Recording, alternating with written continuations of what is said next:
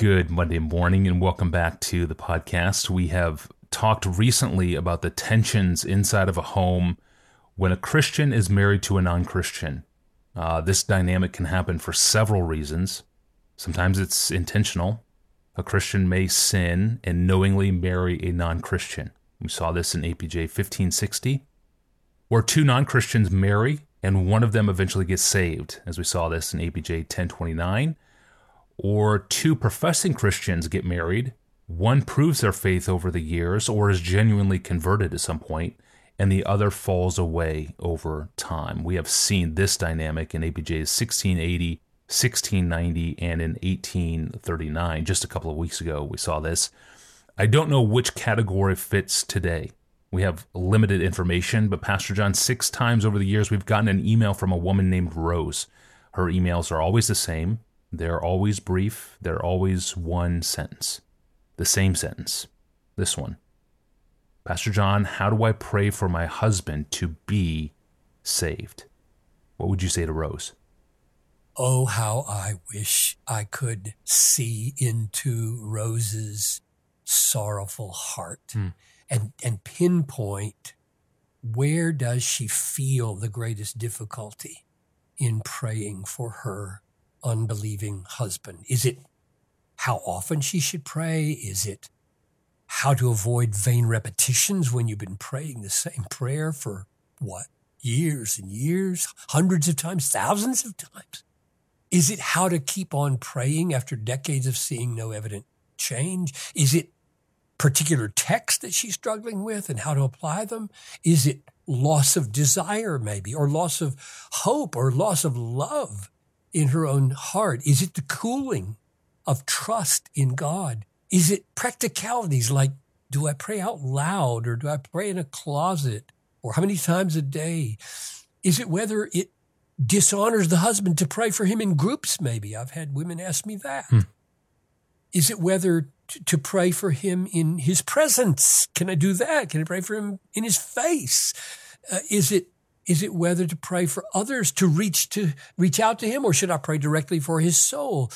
Oh, how I wish I could see where the point is that she is asking about. But maybe she just, it's just a heart cry. Help! Anything you can say, Pastor John, that might encourage me or keep me going. And so I don't know the details of her struggle, except that it's been a long time, evidently, because of her repeated requests. And what I'd like to do is suggest a way of praying for unbelieving loved ones that I have found hopeful. It's premised, I have to say this, it's really crucial to say, it's premised on the biblical conviction that God is sovereign, and whenever he chooses, he can overcome all resistance and save the hardest sinner. I do not believe that human beings have final veto power over the sovereign will of God.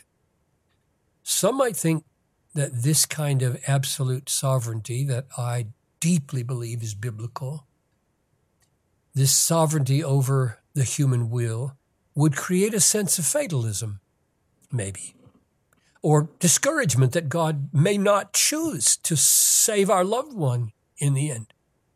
But looked at another way, it actually creates hope, this sovereign God.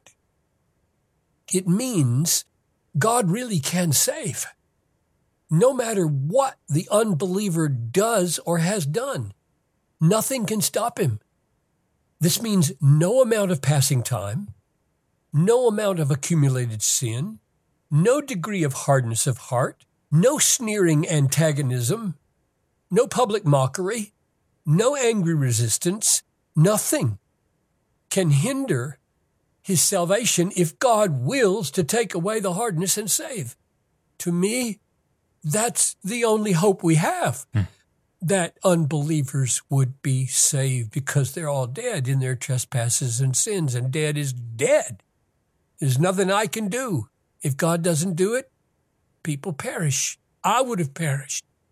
So, building on this conviction of God's hope-sustaining sovereignty, I love to pray the promises of God, especially the new covenant promises of salvation. But before I mention a few of those, I find it encouraging to remind myself, I must do this every week or so, from time to time, from Scripture, that God really does delight to answer the prayers of his children. I need to see that. I need to be reminded of that in his own words. He's not a begrudging father. So, for example, I return often to Matthew 7:9. Which of you, if he has a son who asked him for bread, would give him a stone? Or if he asked for a fish, would give him a serpent? If you then, who are evil, know how to give good gifts to your children, how much more will your Father who is in heaven give good things to those who ask him? Or Luke 12:32, fear not, little flock. It is your Father's good pleasure to give you the kingdom. Surely Jesus told us these things to encourage us to pray, to remind us that we should think of him this way, a generous father to his children. He loves to see us pray, a shepherd eager to bless, a king eager to give to his subjects.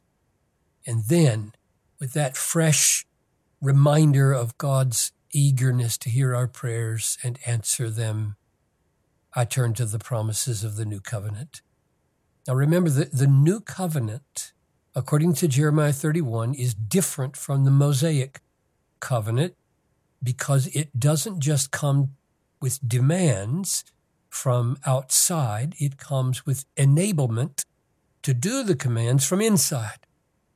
He says, I will cause you to walk in my statutes. I don't just give you statutes, I cause you to walk in my statutes. That's the key of the new covenant. And Jesus said that this new covenant was secured by himself, by his own blood. He held up the cup at the Last Supper. This cup is the new covenant in my blood. He bought it, and so it is sure. So here are some of the precious new covenant promises that I turn into prayers for beloved unbelievers. Ezekiel 11:19. I will give them one heart, and a new spirit I will put within them. I will remove the heart of stone from their flesh and give them a heart of flesh, that they may walk in my statutes and keep my rules and obey them, and they shall be my people, and I will be their God. So pray like this for your husband. Dear Father, I pray for my precious husband that you would, in your great mercy, bought by the blood of Jesus, take out the heart of stone and give him a tender, soft heart toward you. Put a new spirit in him. Give him a new disposition to love your word and keep it. Become his God. Make him your child. Or here's another one. New covenant promise from Deuteronomy 6, verse 30. God looks to the day when a prophet like Moses will arise, namely Jesus, and promises this for his chosen ones. The Lord your God will circumcise your heart and the heart of your offspring, so that you will love the Lord your God with all your heart and with all your soul, that you may live. So you pray, O Father, none of us loves you first and turns your heart to love us. We can't love you unless you, in your great, free, gracious love, first circumcise our hearts. You must cut away the old nature of self-exaltation and self-rule. You did this for me. I didn't deserve that any more than my husband does. Oh God, I plead with you. Circumcise his heart so that it is set free from resistance to your truth and goodness and beauty. Cause him, O Lord, to love you because of Christ. Or think of the instruction and the promise in 2 Timothy 2:24 to 26. It applies, I think, to all of us who in any time use the word and prayer to try to lead an unbeliever out of darkness. It says this, the Lord's servant, now that would be me, that would be this wife. The Lord's servant must not be quarrelsome, but kind to everyone, able to teach, patiently enduring evil, correcting his opponents with gentleness. God may perhaps grant them repentance, leading to a knowledge of the truth. And they may come to their senses and escape from the snare of the devil, having been captured by him to do his will. So we pray, Father, even though no one deserves to be saved, no one deserves the gift of repentance, no one deserves escape from the devil, nevertheless, you are a God of mercy. I know this because I escaped when I was just as blind and snared in deadness of heart as my husband. Here I am praying, loving you, trusting you, amazing grace in my life. So you are a God of mercy.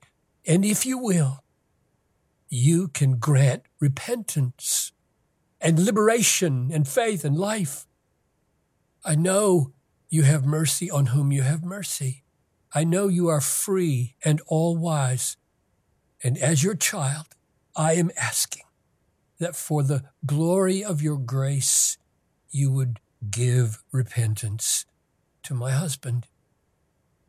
And we could go on, of course, on and on, in fact, turning the promises and the works of God into prayers. We could turn Acts 16:14 into, Lord, open his heart like you did Lydia's. Or we could turn 2 Corinthians 4:6 into, Father, shine into their hearts with the light of the gospel of the glory of God in the face of Christ.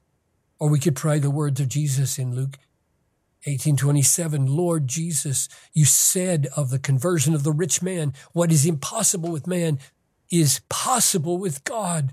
So do the impossible, I pray. Convert my husband.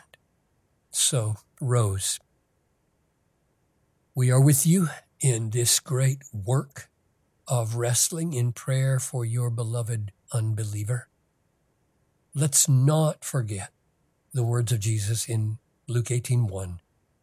Always pray and do not lose heart. Amen. Thank you. And thank you, Rose, for persisting in your ABJ emails to us.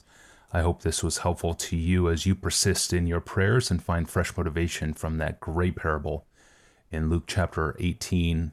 Always pray and don't lose heart. I was just thinking of this parable too, Pastor John, as you were talking. It's a memorable one, and it fits this episode so well for what Rose is facing. And it's also a very odd parable as well.